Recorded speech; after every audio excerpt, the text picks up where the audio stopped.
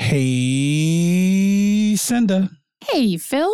Hey, guess who had like a super busy week at work and a super busy week of evenings doing other work? Yeah, was it you? It was. So we need to do a chit chat today. Nice. Let's do it. Cue music.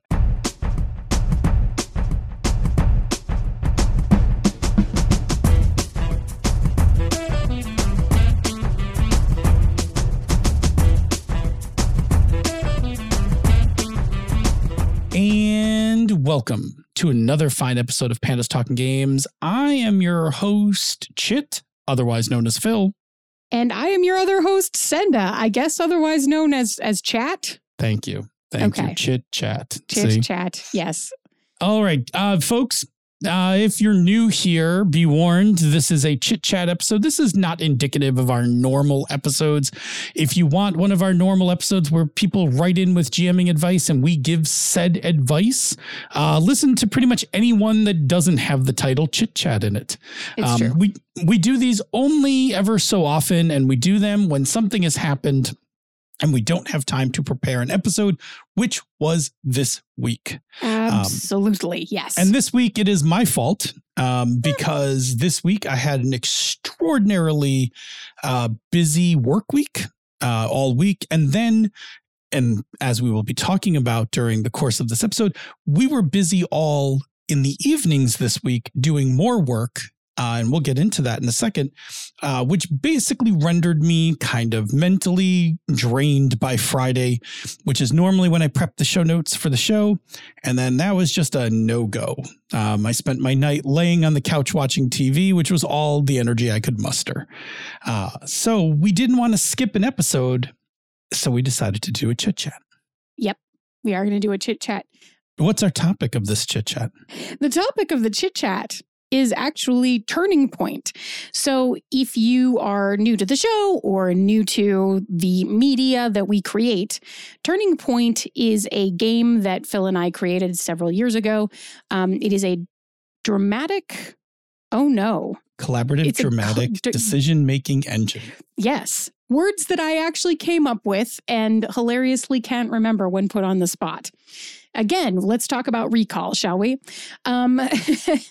So what we actually committed to doing this week, and the reason that this is the topic of our chit chat, is we haven't touched this game in, 2 years, 4 years. It's been a while. Is it 2023? It's 2023. The draft, I wrote it in I wrote the manuscript in 2019. There are comments from 2020, so... Oh, yeah, we started in 2020. We'll get to that in a second when we cover the history of it. But the game has been in development since probably 2017 or 2018. Yeah. That's what I was thinking. Anyway, suffice it to say, we committed ourselves this week to going back through the manuscript that we hadn't touched in quite a while.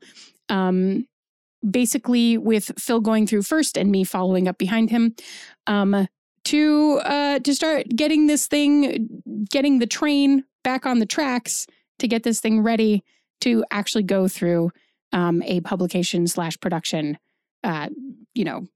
cycle, the actual real thing that we had been working towards before. Yeah, our intent is actually to publish the manuscript, which we had left on a shelf. Yes.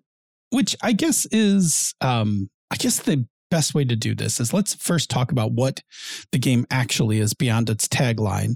Sure. And then we can talk about the history of the game, where it came from for people who haven't listened to, us all the way through our back catalog, and why we stopped working on it. Yeah. And then we'll get into restarting it and what did we find once we went back into the manuscript? Yeah. All right. So let's take a moment to talk about Turning Point as a game. Turning Point is a story game. Mm-hmm. It is a tabletop role-playing game. Yes. And it is basically made for one-shots. Yes. I don't think there's a basically. It would be challenging to play it as anything else. I have envisioned a campaign version of it. It is not in any manuscript. Oh yeah, you just pick like 4 or 5 like turning points in a person's life, and you just keep telling that like person's story. Yeah, sure. Play the same person. Okay, we're getting ahead of ourselves. Park that to the side. Yeah. Sorry. Park that to the side. Senda. Yes. Where did Turning Point originally come from? Yeah. So way back in the olden days, I think we both had some pretty radical self-discoveries. Mm-hmm. In what, like 2015, 2016? Yeah. Pretty radical self-discoveries just about who we are as humans, and what that meant for how we wanted to live our lives just generally. And so when we talk about Turning Point, what we're really talking about is a game in which you as a group play through the turning point decision, a life-changing decision of an individual.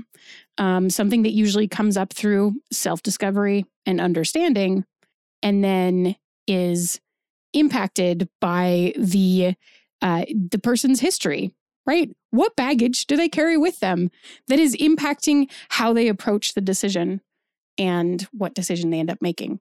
And that both from the initial standpoint of, wouldn't it be interesting to make a game that was specifically about those moments in your life where you have to make sort of this crossroads decision that we had both recently done. Yep. And then on top of that, what were the things that impacted our personal decisions from the context of how we had lived our lives up to this point, right? Yeah, absolutely. And I mean, the original version of the game was really based around one decision, right? The earliest notes that we have for the game was based on a wedding night. Not a wedding night. Not the night before the wedding. Before, yes. Revelation. Yes. It was a coming out kind of thing. Yes. And it was going to be like, does this person marry their partner? Do they go through with the wedding? Yeah. Having had the come to the light moment that they just had. And to be fair, and I think take a moment here I'm going to be a little candid about myself. I will leave it up to you to how candid you want to be with yourself. The original genesis for this Turning Point is a coming out story. Yes. And honestly, one that went poorly, right? Yeah. So the whole purpose when we originally wrote it was like, let's play a gut-wrenching story game, because we were into gut-wrenching story games back in those days. Let's play a gut-wrenching story game about somebody who comes out to their partner like mere hours before their wedding, and does their partner go through with the wedding? Yeah. Now that's not acceptance. Right. And that wasn't exactly the story for either of us. Yeah. But it was a very good analogy of the kind of story that we wanted to tell. Yes. Yeah. So I want you people keep that in mind. Like the original framing for this is like the inspiration was a failed coming out story. Yeah. Okay. So we started the original work on the game tooling around with that idea. But it didn't actually take long to realize that we could do with Turning Point the same thing that Fiasco did with playsets, which is we could build an engine for making a life-changing decision, but we could probably switch out the life-changing decisions. Yeah. And we did. And it works great. Yeah.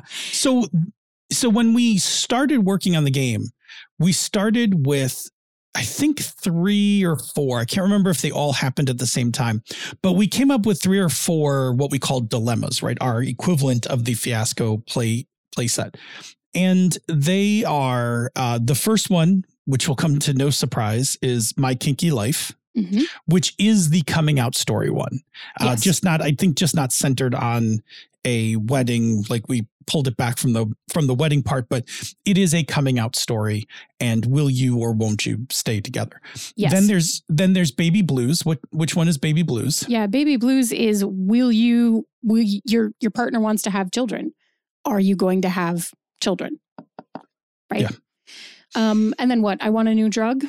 I Want a New Drug. Yep. I Want a New Drug is the decision that you have a chronic illness and there is a drug. It is a bit risky if you take it, but if you take it and the side effects and you aren't affected by the side effects, then you will be cured of your chronic condition. Or do you live with your chronic condition and not risk the potential side effects? The scary potential side effects. Yeah. They're not trivial. Yeah. They're not trivial side effects. Right. And then lastly, we wrote Dream Job. Oh yeah, Dream Job. Dream Job. Yes, Dream Job, which is a decision about leaving your sort of reliable, steady employment that is lucrative to go do the thing that actually fulfills your soul, but might not pay you very much. Yeah, exactly. So those were our original 4 life-changing decisions. And around those, we started to build the rules of the game and started to evolve the game from just an early idea into an actual playable game. And we worked on it a bunch and took it to Metatopia. Yeah, a couple of times. Right. Twice? But we took it to Metatopia for its first alpha play. Yeah, I did its first alpha play test at Metatopia. Came back with a lot of notes. Yes. Right. In fact, 2 notable people played in our play test. The first one was Jason Cordova. Oh, yeah. of many games fame now, right? Yes. The Gauntlet podcast and Brindlewood Bay and Public Access and all of that stuff. Yep. Jason was absolutely amazing. Yeah. And Rich Ruane from Moonlight Over Roosevelt Beach. Yes. And a few other games to Rich's credit as well. But they both played in the first actual playtest, a playtest that consisted of more than you and I. Yes, the first playtest that had more people than just us. Yes. Yes. And we actually did My Kinky Life. And it was pretty intense, actually, as I remember it. Yeah.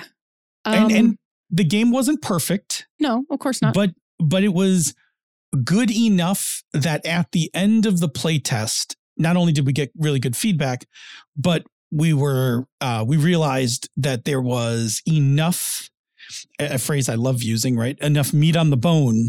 Yes. That we should pursue further development of the game. Yes. Yeah.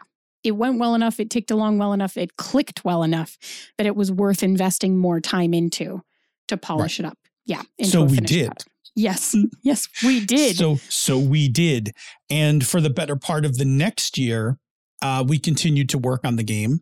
We continued to polish it, continued to refine parts of it where it wasn't quite clicking well enough. There were some places where we enhanced some of the mechanics to get it to do more of what we wanted to do. Yeah. And just to also dive in on that slightly more, a lot of the pieces of Turning Point are the prescription for a series of scenes. And so a lot of the work that we did was getting more specific about how you play the scenes in such a way that it gets you to the places you need to get in the game, right? So a lot of it was just getting really clear about when you play a scene, here's kind of the different phases you're going to go through and how you get there, right? Mm-hmm. Yeah.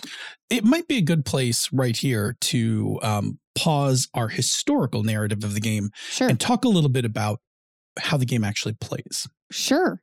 So Turning Point is a game where probably like 5 of you, although it could be more, it could be less, but it gets challenging, right? So ideally 5 is the ideal 5 number. of you, 5 of you sit down together and you create a single character. You are going to play through all of these moments, the story from the perspective of this character that you create together. And the goal being that you create a character that you care about whether you like them or not, right? Or you care about what decision they're going to make. Right. So after picking the dilemma, after creating the character, what we don't do, right? So what Turning Point does not do, Turning Point does not let you directly make the life-changing decision for the character, right? Yes. It is based on a premise that the decisions that we make in our lives are made based on what is important to us, like emotionally, what different things that are emotionally important to us based on things that have happened in our past. Yeah. And so what we did was the game doesn't let you make the actual end decision. What it does is it goes through 5 scenes, which we call moments, and each scene resolves a pair of feelings, like acceptance versus rejection. Mm-hmm. Right. And the scene has like a prompt that says like acceptance versus rejection when you confide in a friend about something that might not be popular. Yeah. Right. Very vague. Mm-hmm. And so what happens is through play, we've, as Senda said, we made one character. So in each moment, a different person plays the character. Mm-hmm. And then another person will play an important NPC from that character's life. Mm-hmm. And then they play out the moment. And during the course of role playing that moment, a couple things happen. So one, everybody who's not the active player, right? The player who is playing the character, and the supporting player, the player who's playing the NPC. The other 3 of you are what are called the psyche. Yes. And your job is to interact with the character as the voices in their head. I like saying maybe their inner monologue better. Sure. Right. Like it's your It's job. you. Your job is to give challenging and conflicting advice and questions to the player.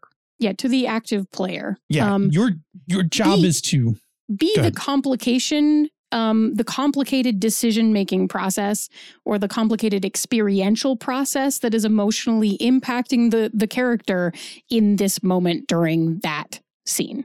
Exactly. So your job is to basically agitate. Yes. Make it worse. Right. You make it worse. Ratchet up the tension. Yeah. Play on their fears, play like their indignation to certain events that are happening, whatever.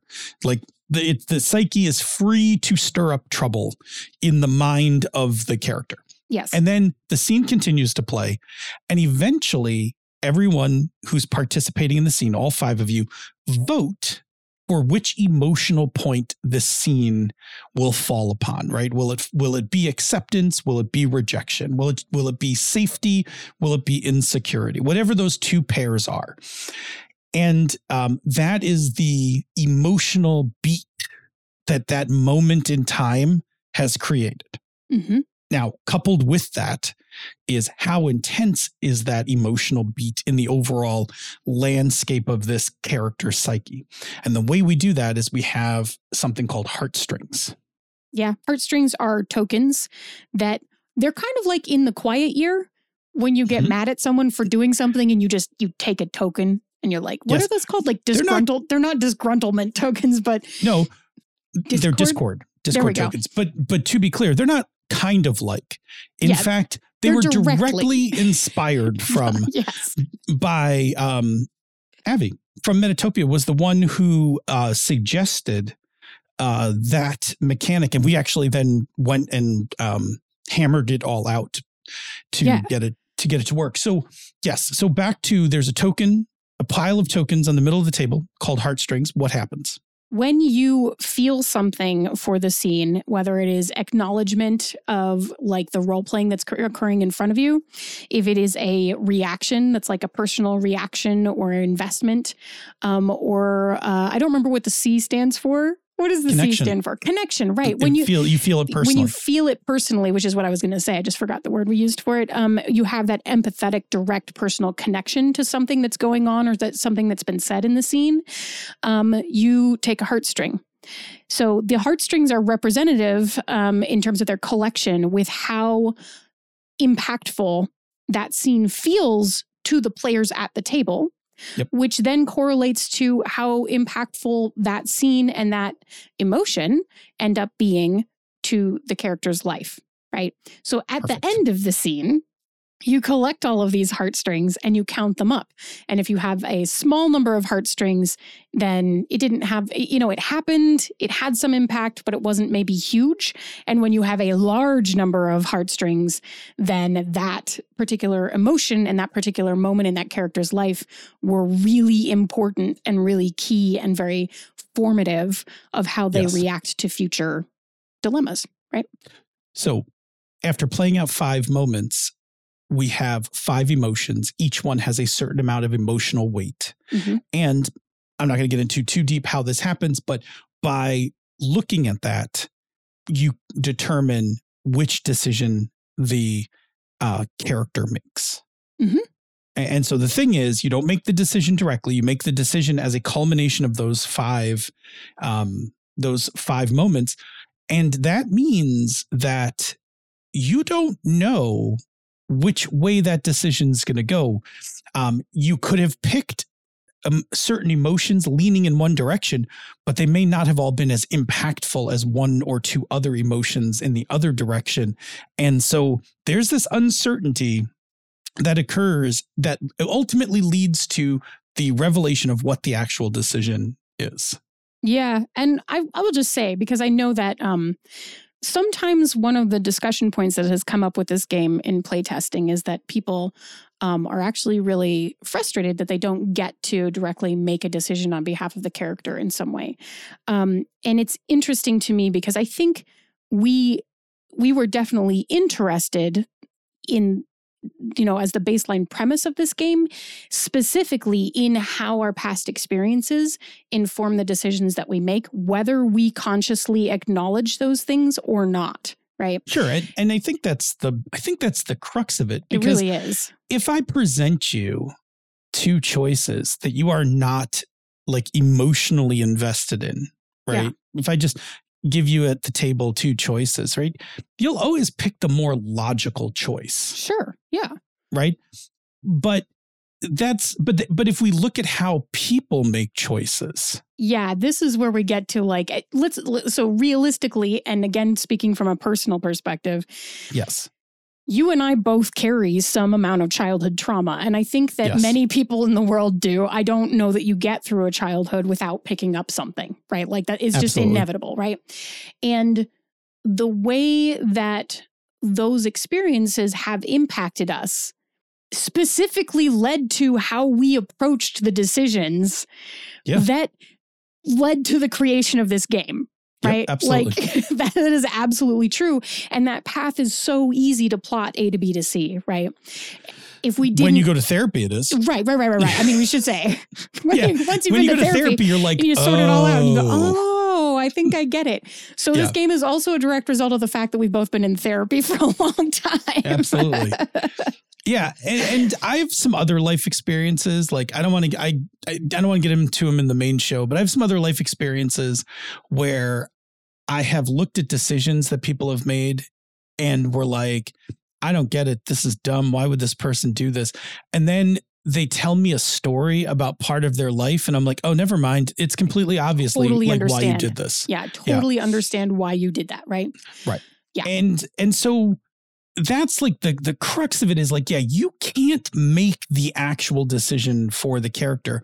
What you do is you determine what is the emotional landscape of this character. And then by the time you make the decision, when you get to the end game and you're discussing the decision, it becomes pretty clear. You're like, oh, this person fears rejection more than anything. Yeah. Like, of course they went in this direction because they would never want to be rejected. Right. They would not put themselves in a situation that felt like they could be rejected like that because, we drew so many heartstrings on that scene that it outweighed everything else that happened at the table, for example. Which isn't exactly you can't it's not really exactly dominate right. it, but you can definitely have like a high peak that drives you in a direction. Yes. Yeah. But as a for example Absolutely. theoretical, right?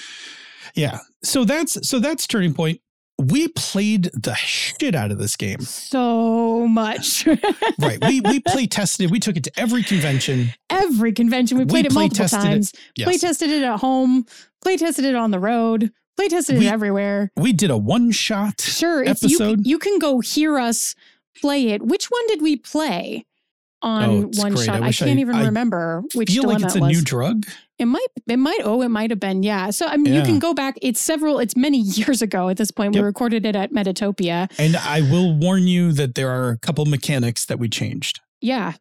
There are a couple little things that are different if you listen to that episode. But we also, because why are we talking about a game if it doesn't exist? Right. And just teasing you with it. Right. We did more than just tease you. It's true. We actually wrote and published a quick start for this game. And what it is it's actually the whole PDF is a script for how to set up and play the game right at the table. Yes. You can tell it was designed by someone who didn't know she had ADHD yet. I mean, in terms of the concept of the fact that it is both the rules and also you can literally, like, you could read it and then you would know the rules and you could just go to the table and play it. That's fine. Or if you have recall issues like me, what we came around to was this is also the script that you could read at the table. And by script, I mean, there are sections that have like a little speaking head that tell you like, read these parts. Read this aloud. Yeah. Read these parts, out loud. Just read these parts to yourself, etc. It even tells you like, put these things out on the table. Mm-hmm. It is very much designed to get it in play. And if I remember correctly, I think Baby Blues and New Drug are included. Yeah, I think there are those two. Are the two. Yeah. I think there are two dilemmas that are included. Yeah. Anyway, we were well on our way to getting this book off to Kickstarter. Yes. Ready to go to Kickstarter. I believe the date we had was April of 2020. Yes, we were like right there. We were like right there. I mean, right there. The manuscript was written. It's written. Yep. And we were starting to look it over. Mm-hmm. And a little something happened on the way to April of 2020. Yeah, that little something being COVID. Yes. If you recall from a few years ago, and I'm not joking about this, but when everything shut down, which was one traumatic enough by itself, when everything shut down, a lot of people got laid off. Yeah. A lot of people suddenly didn't have any income. Right. And so we made a decision. We were not going to run a Kickstarter and ask people to give us money while we were all in lockdown, while people were laid off and things like that. We were like, no, this can just wait. Yeah. And to be clear, there were people running Kickstarters during that time who were then turning towards their game design work to try to feed themselves, right? Yes. And neither of us were in that situation, and we did not want to be pulling any funding from people who were in that situation. Yeah, very good point. Yeah, we were fine financially. Right. I took a pay cut. Like, I was partially furloughed, but it was a cut that I could. I mean, it wasn't like a lot of fun. Right. It took me back, 5 years in my career, but like, I was like, great, cool. This sucks, but I know how to live this tight. I don't love it, but I can do it. Right. And that was a huge difference to people who suddenly didn't have jobs, who were then like, I have to run this Kickstarter because I was planning to run it, but now I'm running it because, these thousands of dollars now pay my rent. Exactly. Yeah. We were not in that situation. We were also, both parents. Yeah. We both had kids in virtual school. Oh my God, which was which was its own. Like, needless, work from home and also make your child go to school at the same time. So you're basically teaching and also working at the same time. Have fun with that. Bye. Yeah. So needless to say, during that period of time, we just were like, okay, we don't need this to live. We don't need the added stress of managing a Kickstarter, running a Kickstarter, producing a book during this time of uncertainty. Let's just not. Yeah. Right. The quick start is out in the world. It's still out there. It's not going to go anywhere. It's still out there now. Yeah. Heck, it's a copper bestseller. Yeah.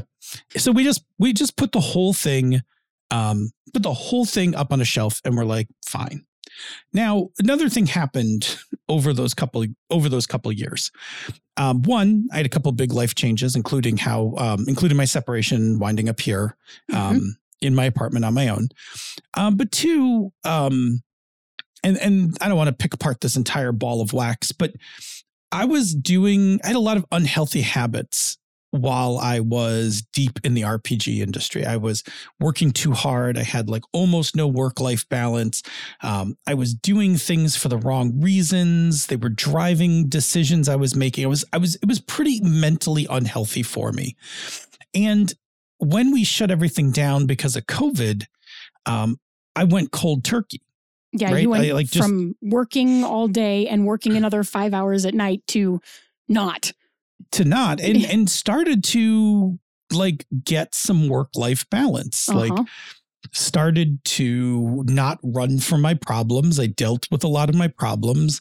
I changed my life. I then suddenly had time to be with friends, started running more games with friends. And even to this day, I struggle with how to, and we've talked about this on past episodes, but how to re-engage the community of design and stuff like that, of which my solution is I really don't want to. Like, I like making stuff, but I don't really like, and I have not figured out how to balance creating that stuff with my current schedule and current life. Yeah, I get the hustle is not fun. But I mean, we'll just call it out. And as podcasters and as game designers, there's a lot of hustle to get visibility. And it's frankly just not very much fun. The hustle was fun for me when I started She's a Super Geek years and years ago, right? The initial shine on being able to create and be seen and validated by a community like that was very shiny. 100%. It wore off after like 3-4 years. In terms of podcasting, which is why we just are always like, hey, tell people about us, right? Like, because we don't hustle, right? It is an experiment in I'm doing, very calm experiments in how much hustle am I willing to do without it impacting me personally. But like the hustle that you need for a Kickstarter, for example, is huge because you have to have done the hustle beforehand to already have the audience. Yep. And then you have to hustle during to get those people activated to engage with your content and give you money. And then the anxiety that comes with 30 days of do people like me? Let's go check the numbers. Let's go find out. Yeah. Yes. Which I actually hate, right? I've been very clear about this in the past. I hate running Kickstarters. I love fulfilling Kickstarters. Right. The anxiety in me, right? The anxiety in little Phil that lives inside me hates the act of Kickstarters. And to the point that I'm just not going to do them anymore. I will either find somebody to do them or I will find other ways to publish games. I don't want to do Kickstarters. I don't like how they make me feel. Right. Therefore, I am not interested. And I'm going to this other part, which I don't think is a secret, but this industry doesn't pay well. No. This industry doesn't pay well. And so how much time you want to invest in it has to be balanced with what you're getting out of it. And since neither one of us are looking to be famous, the other part of that would be money. And since it doesn't pay real good money, it's hard to be really engaged with this. Especially, like when you don't need it to survive, which financially, neither one of us need this gig for survival. No, which is great because I like not having to worry about healthcare and where my next meal is coming from. Like I feel very privileged that I get to do that. And I don't go to work in the morning like, yes, I'm going to be so fulfilled by the activities that I'm going to do today at work. But you know what I am fulfilled by? The stability. So now you are hearing, where did the dream job dilemma come from, right?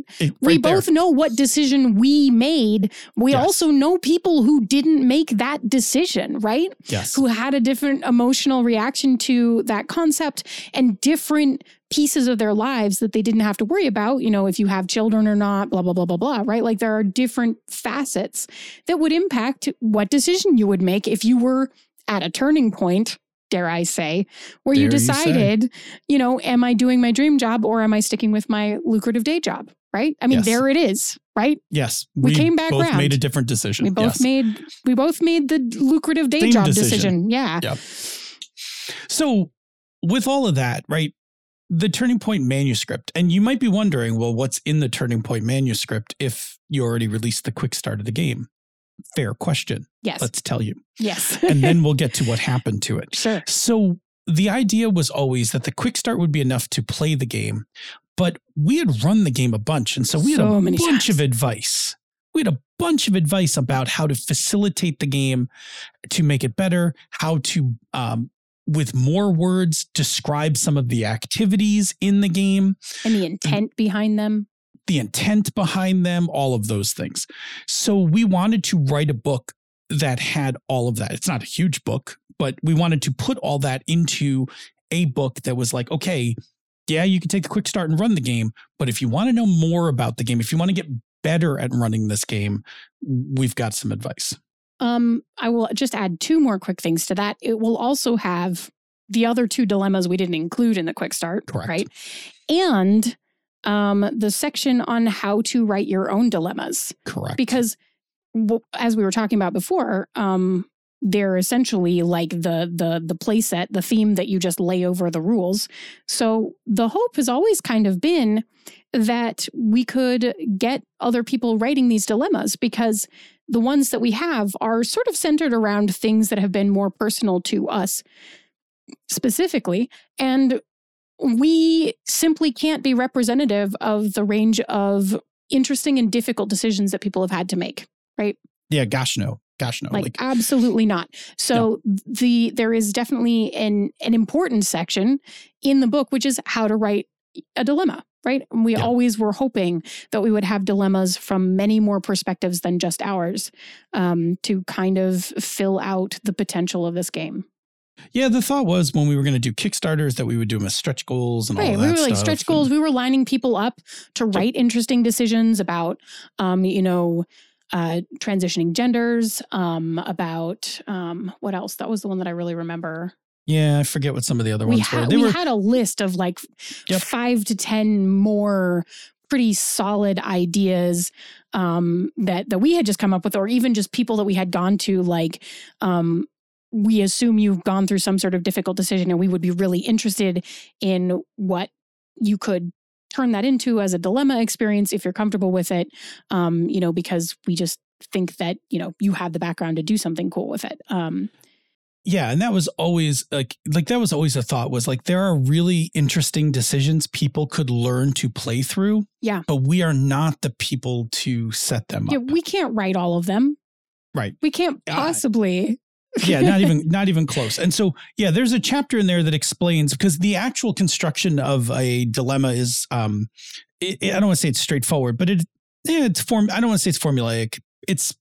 There's a method to doing it. Yeah. And it's basically the method how I did the first 4. Yeah. And then, which is good, because actually I wrote one recently and went back to that chapter and was like, okay, past Phil, teach current Phil how to do this. Yep. How to write a dilemma. Yeah. Which I should, because I say we'll talk about at the end, but I won't. So let me just tell you really quick. Yeah. The unpublished dilemma, which are, at some point we will lay out, and at some point our Patreon backers will get a hold of first. Yeah, that makes sense. Is called Troubled Love. Oh, yeah. You are a superhero in love with a supervillain, and you are wrestling with turning your lover into the authorities for their most recent crime. Yeah, we got more interested like later on and more recently.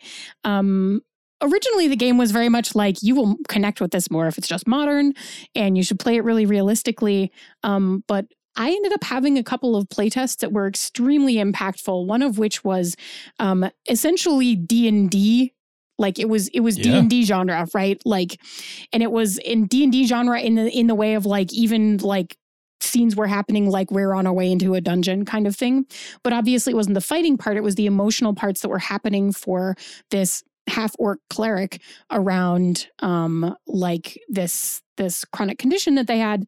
And were they going to undergo this ritual instead of drug, because we had transposed it, right? This really risky ritual to see if they could like get better quality of life. And it was really intense, actually.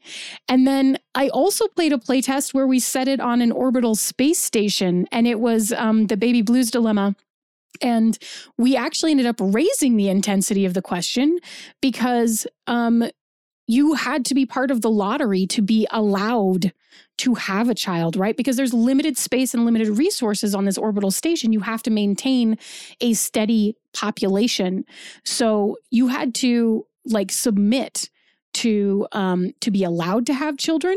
And this person had ended up in a relationship with like the governor of the orbital station, who was like the only person who didn't have to go through the lottery. So there was a lot of weird like privileged class stuff that ended up knitted even more firmly into that decision and dilemma. Whereas like conversations about like, if you say no, think of all the people who aren't even getting the opportunity who really want to say yes, right? So I think there's a lot of cool, potentially less really super personal stuff also potentially hanging around out there that I'm excited about. Sure. And I also like am hoping that like at some point I really can't wait to see what other decisions other people come up with. Like I'm so excited about this idea. Yeah, I mean, we are definitely going to open this up and let other people make decisions and things like that. So eventually we tried, we talked about it a bunch recently about like, oh, we should really dust it off and get it restarted or whatever. And we just picked a week and we said, you know what we need to do is not do this a little every night. It's not working. What we need to do is just pick a week on the calendar and dedicate ourselves to doing like the whole week and just work on it. Yeah. And we did. It was this last week. It was this last week. Coincidentally, because we had picked that months ago, that also turned out to be this really heavy work week I had. So I was doing double duty all week. Like I was working super hard at work, coming home, taking a nap, eating dinner, and then diving into this manuscript for hours. Yeah. And so we did. We went through the manuscript. I finished my part, and you're getting close to finishing, like coming up behind me. But yeah, I have 2 chapters. Here's the thing we discovered, right? Yeah. And this maybe gets to be some of our advice part of the episode. So role-playing games have this like weird dichotomy of trying to balance being like readable and interesting, as well as also being a technical manual, right? For how to run stuff. Yes. And one of the things that I think if you've never made a role-playing game, and you've never played Blades in the Dark, that people tend to overlook is the importance of how the rules, the text and the rules are structured in the game to help you understand where to find things, the flow of, you know, how do you, like, what concepts do you introduce early so that you can talk about them later? How much of the game do you have to explain up front so that people aren't like reading things going, well, I don't understand what that means or where that's leading to or whatever until chapters later and like, oh, okay. Like for me, I'm one of those people when I'm reading, if I get a question in my head and I can't answer it, I can't hear anything else I'm reading because the question now is lodged into my head. Yeah. Right. So I am very much a person who's like, look, I want to tell you a synopsis of this thing to give you context before we get started, hopefully to answer your high level questions. Then I want to tell you stuff in detail. Right. Yes. So when we peeled into this, like we found some real structural problems. The game is fine. Yeah. The manuscript is suffering some structural problems. Can I, before I turn it over to you, make the comment about Blades in the Dark, right? Sure. I find Blades in the Dark to be actually a pretty enjoyable game, and I like it a lot. But I have made it clear on several occasions, I think the organization of information in that book is terrible. I cannot I have never been able to instinctively find anything in that game. I struggle. If I have to pick up the book, I have tears in my eyes in the middle of a game if I have to pick up the book and look up something. Because I'm like, well, I'll never find it. We're going to spend 5 minutes here. Anyway, so for me, this idea of where do you put stuff is really important. And as it turned out, in the original manuscript is not great. Yeah. It's not that it's not great. It's more that in making sure that that we covered all of the sort of all the upfront questions, what we ended up doing was iteratively just repeating the same things over and over again in multiple places. So we in the intro, there's a very brief synopsis, kind of like what we just did at the beginning of the show. And then in the next chapter, there was a more detailed synopsis. And then the next chapter was getting started, which gave the full in-depth overview, in-depth-ish. And then chapter 7 was and here's the intent behind all of the things. But by doing it iteratively like that, we really kind of ended up repeating a lot of the same stuff over and over and over again. And it's funny because when I had previously been reviewing chapters, I was reviewing each chapter individually as Phil finished it. And in a vacuum, each of them both made sense on their own.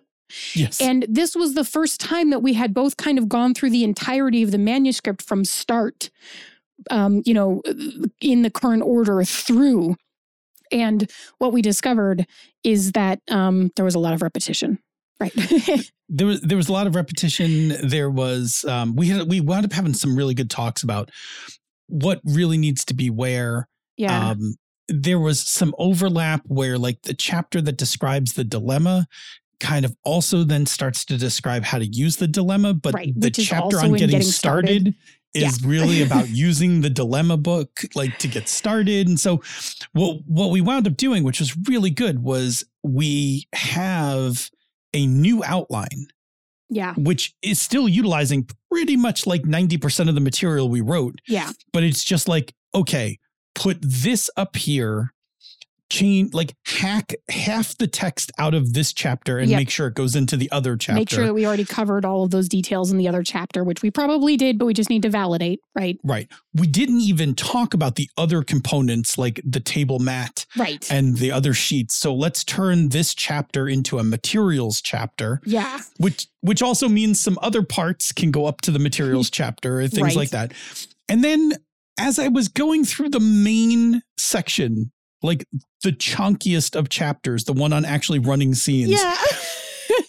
In nowhere in the original writing of it, did I put any of the instructions/rules for heartstrings. Oh, they're just not there. They're just gone. They just don't exist. But I was going to say, we made a really big deal in the text about how it's really important for all of your scenes to maintain continuity. They're not going to be played in order, but they have to be continuous. They have to make sense. And then our example that goes through the entire chapter doesn't have any kind of violates that continuity from other examples in the book. Not even from other examples, but even in that chapter where at the beginning of the chapter, we say that he's dating a guy named Lucas. And by the end of the chapter, we say he's dating a guy named Alex. And I got to the end of it and I was like, who's Alex? These are the reasons one edits, right? But what we realized was, yes, we were repeating stuff. So let's figure out how to reduce the repetition. Yes. But also, and this was a good point from you, I had originally, when we outlined the book, I was like, oh, at the end, Appendix A will put the quick start in the book. So if you buy the book and you're like, boy, I really just want to run the game first, cool, go to the chapter for the quick start, read it, get playing.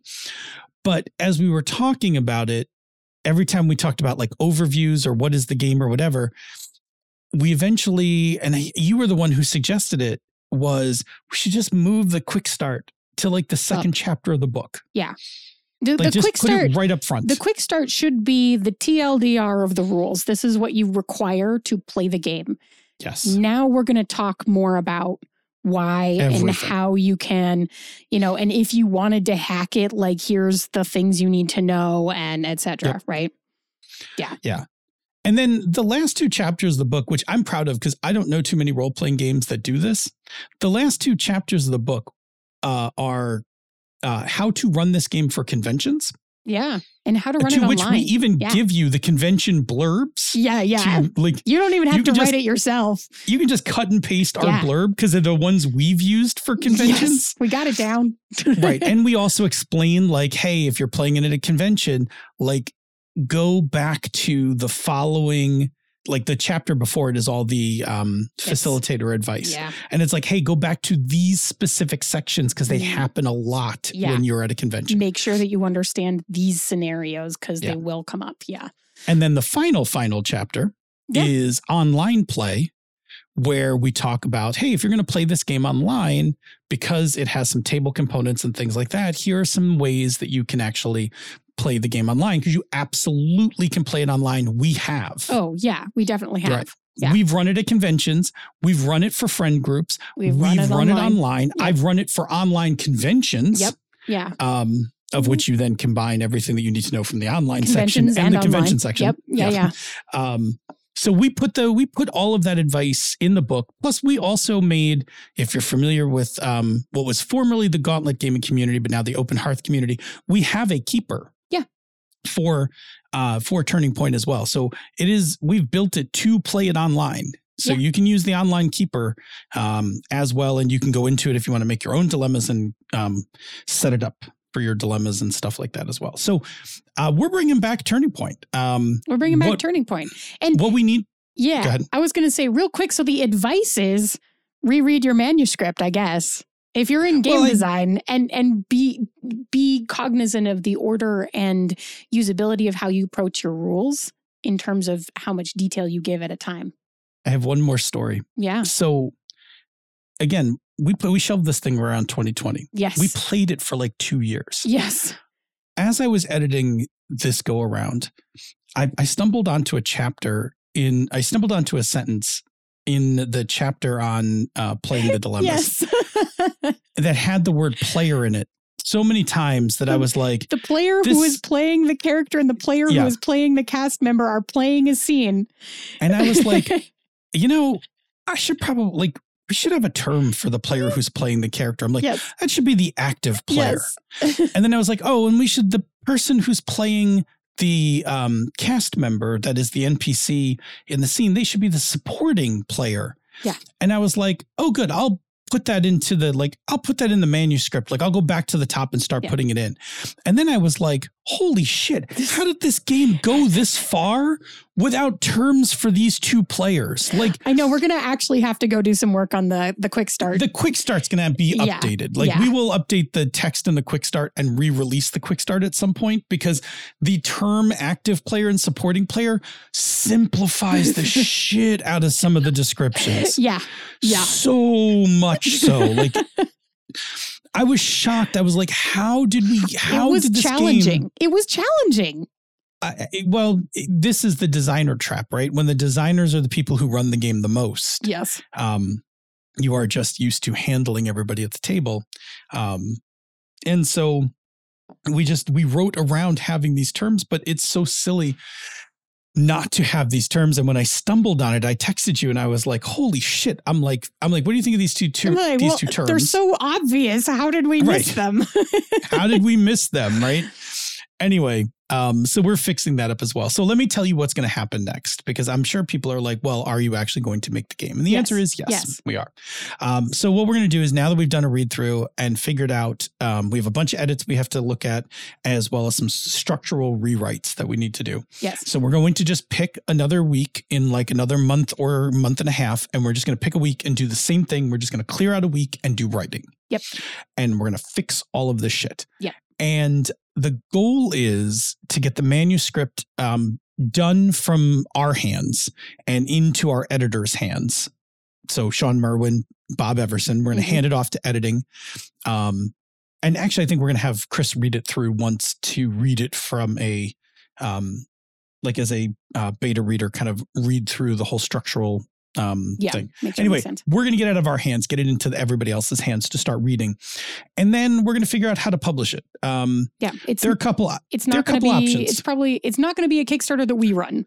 It's not going to be a Kickstarter we run. Exactly. So the options that I'm floating out there is there are a few people I know who I would trust to run a Kickstarter. Sure. Like where I would love to be able to sell a percentage of the game to them and have them, run the Kickstarter and gain some future profits from the game existing and stuff like that. And if that's the case, then the game will have probably lots of artwork and maybe extra dilemmas and all that stuff. And if that's not the case, I have encoded as a small amount of money. We will purchase up something nice for a cover and a couple of pieces of artwork, and then fuck it. We're just going to go sans artwork.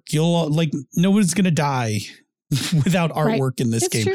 If you go back and look at Fiasco is not chock full of artwork either. Mm-mm. No, it's really just layout. Because it doesn't have a setting. Yeah. And it doesn't really need artwork. And frankly, Turning Point is the same thing. It doesn't really have a setting. Exactly. So it doesn't really need artwork to convey it. And we do have a graphical artist who's very talented. So it will look nice. Yeah. It will lay out nicely, but I don't know if it needs a lot of artwork. And if it doesn't, then we just forego it and we're going to put it out on drive-thru. Yeah. And it will just live. And I'll probably make an EPUB version because I'm into that. Yeah, absolutely. Well, it will very easily make an EPUB version. Yeah, it's not even going to be painful. Correct. It has almost no artwork. It will EPUB very nicely, actually. Right. So we're going to put it out. We are not putting any timetable on it because that is not a thing I want to get into. Nah. But what I think we will do kind of along the way, and I think I'd like to do it before the end of the year, is clean up and lay out the new dilemma. Yeah. And we'll release it to our Patreon backers for free. And then we'll put it out up on drive-thru for other people to buy. And you can play Troubled Love, which is basically inspired by Batman and Catwoman, right? I love it. It is. I love it. It is. Yeah, you are this superhero and you have fallen in love with a supervillain. And for a while she was like, no, I've turned my evil ways. But then you catch her, secretly catch her having committed some crime. And now you're like, now what do I let her go? Yep. And keep my relationship, or do I send her to jail and maintain morals. My hero integrity, but I'm definitely losing my relationship? Yep. Which I think is fun. And actually it's a thing. And before we wrap up, I'll just say this last piece. In 2019, when we wrote the manuscript, we were very much in a place, both of us emotionally, where all we wanted to do was play like raw emotional games that like tore our hearts out and like just made us cry and all of that stuff. And Turning Point could certainly do it. It sure did. We did it. It even made some very stoic people shed some tears. Yeah. I always think of when I made Bob cry at the table. Yes.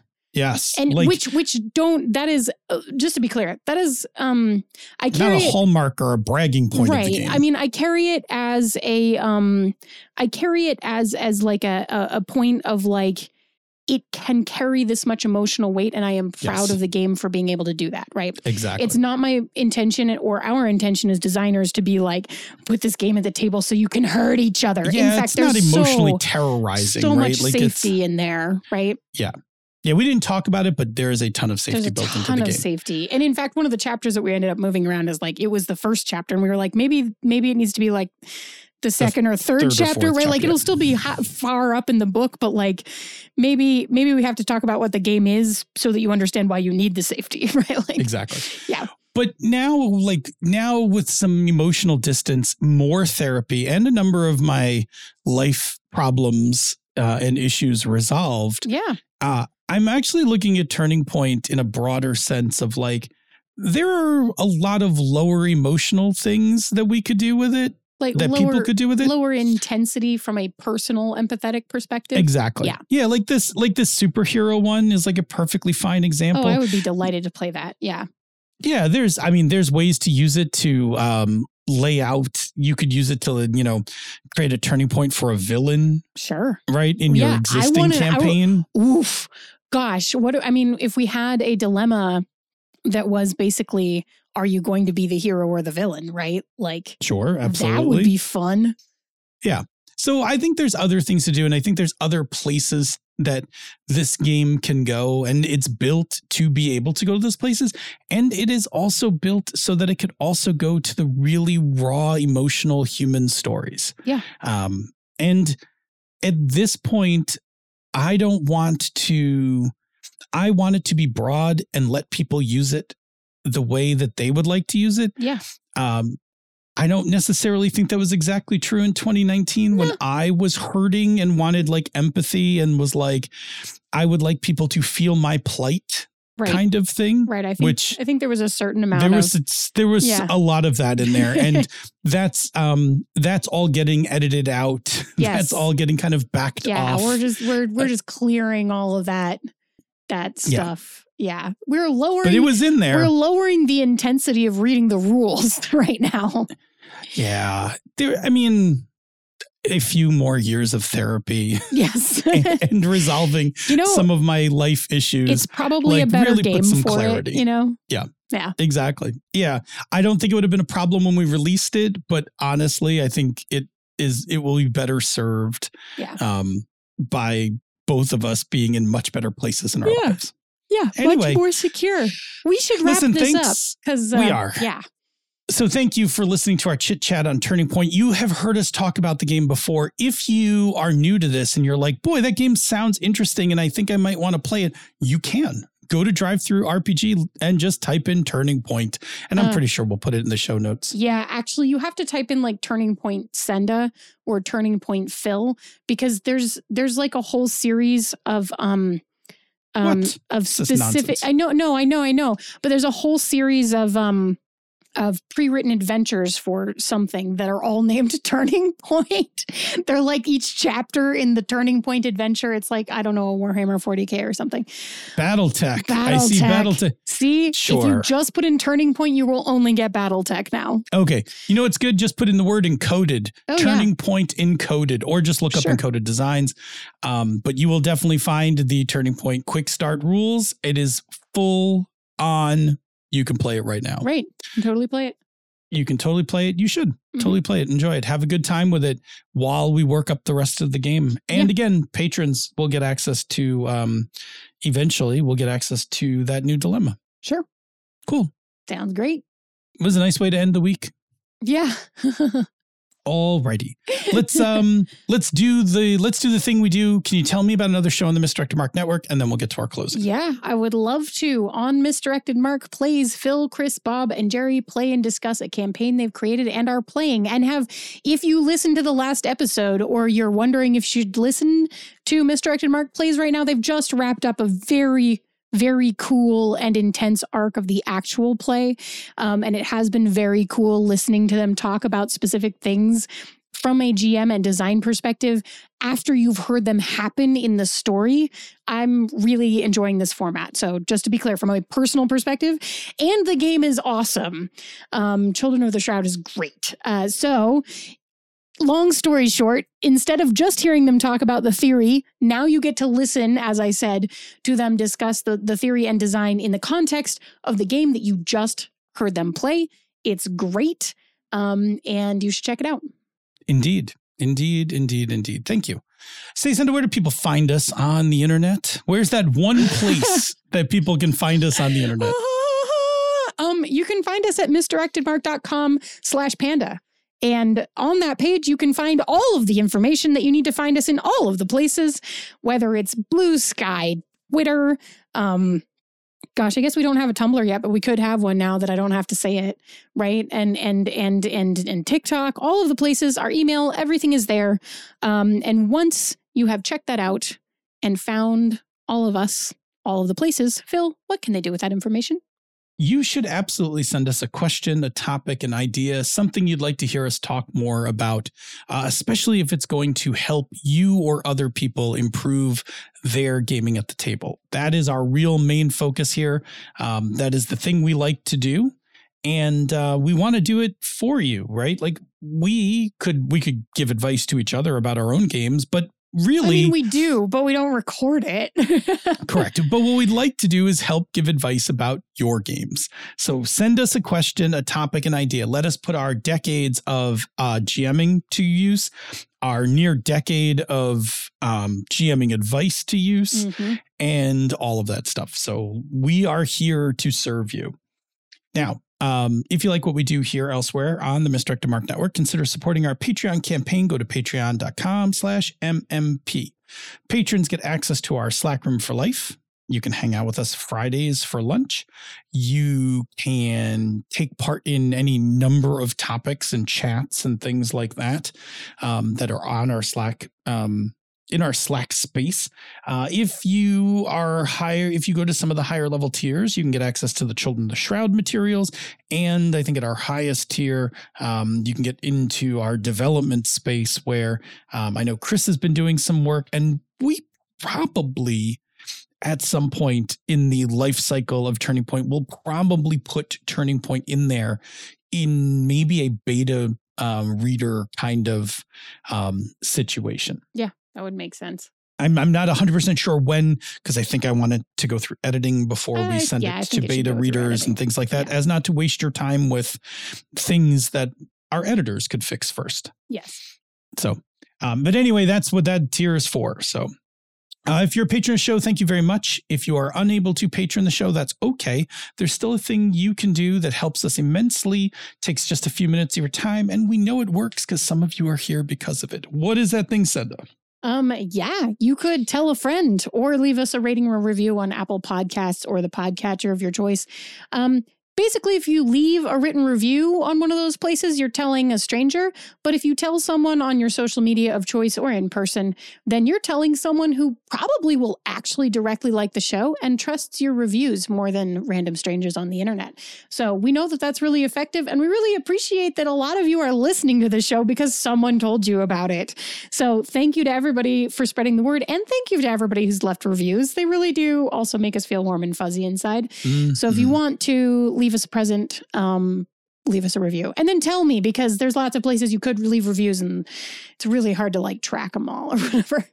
Yeah, 100%. So thank you very much. We appreciate it. Cool. Say, Senda, how many more chapters do you need to look at before you're finished? 2. Nice. Those are pretty fast. Yeah, actually. They're going pretty quick. I would have finished it last night, but it got too late.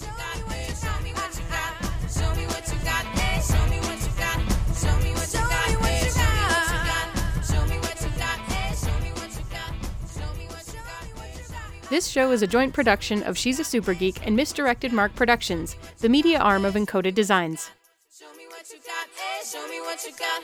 Show me what you got, hey, show me what you got. Show me what you got, hey, show me what you got. Show me what you got, hey. Yeah. Yeah. Okay, all clicked in. Clicked in. Okay, hello, Ryan.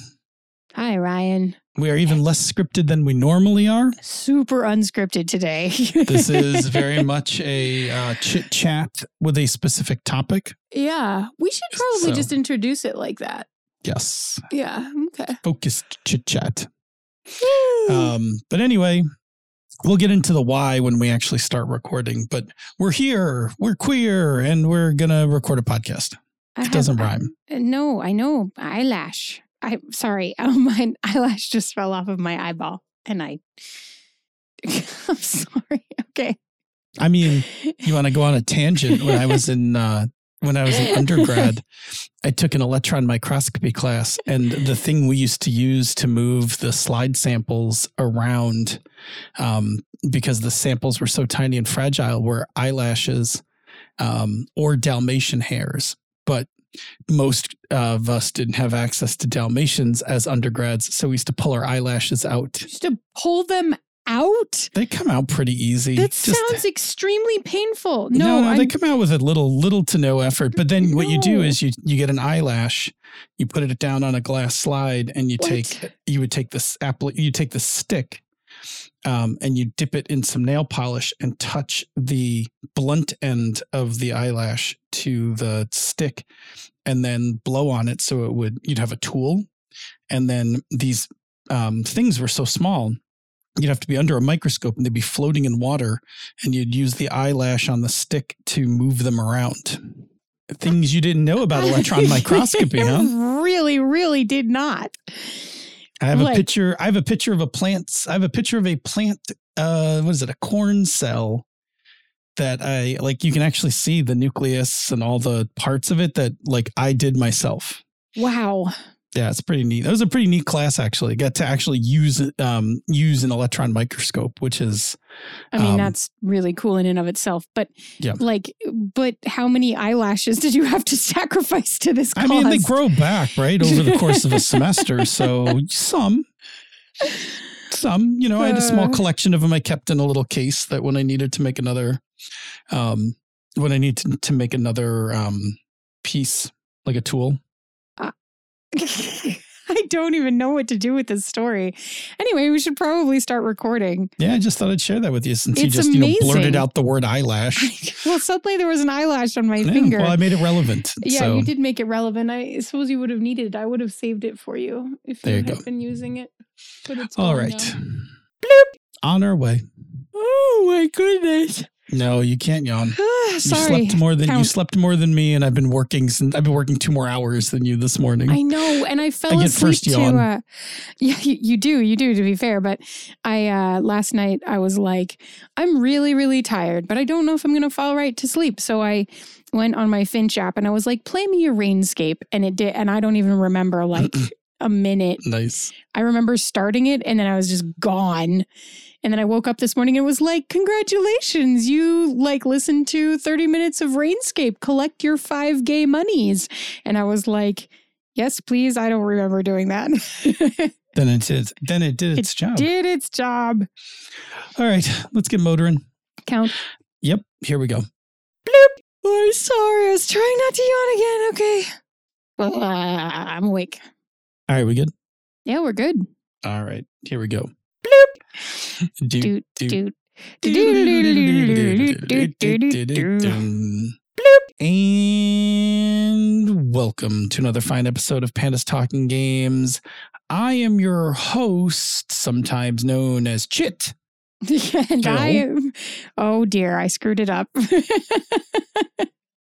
Do you want to do it again? Yes. Okay. Not your fault. Just no, I didn't know. I jumped in too soon. You always critique me for not saying my name after the thing. So I know because you have to say your name, otherwise somebody who's new won't know who you are. Okay. Bloop. And welcome to another fine episode of Pan Talk. Look what you've done. I'm sorry. Look what you've done. Bloop. That's okay. Show me what you got. Show me what you got. Show me what you got. Show me what you got.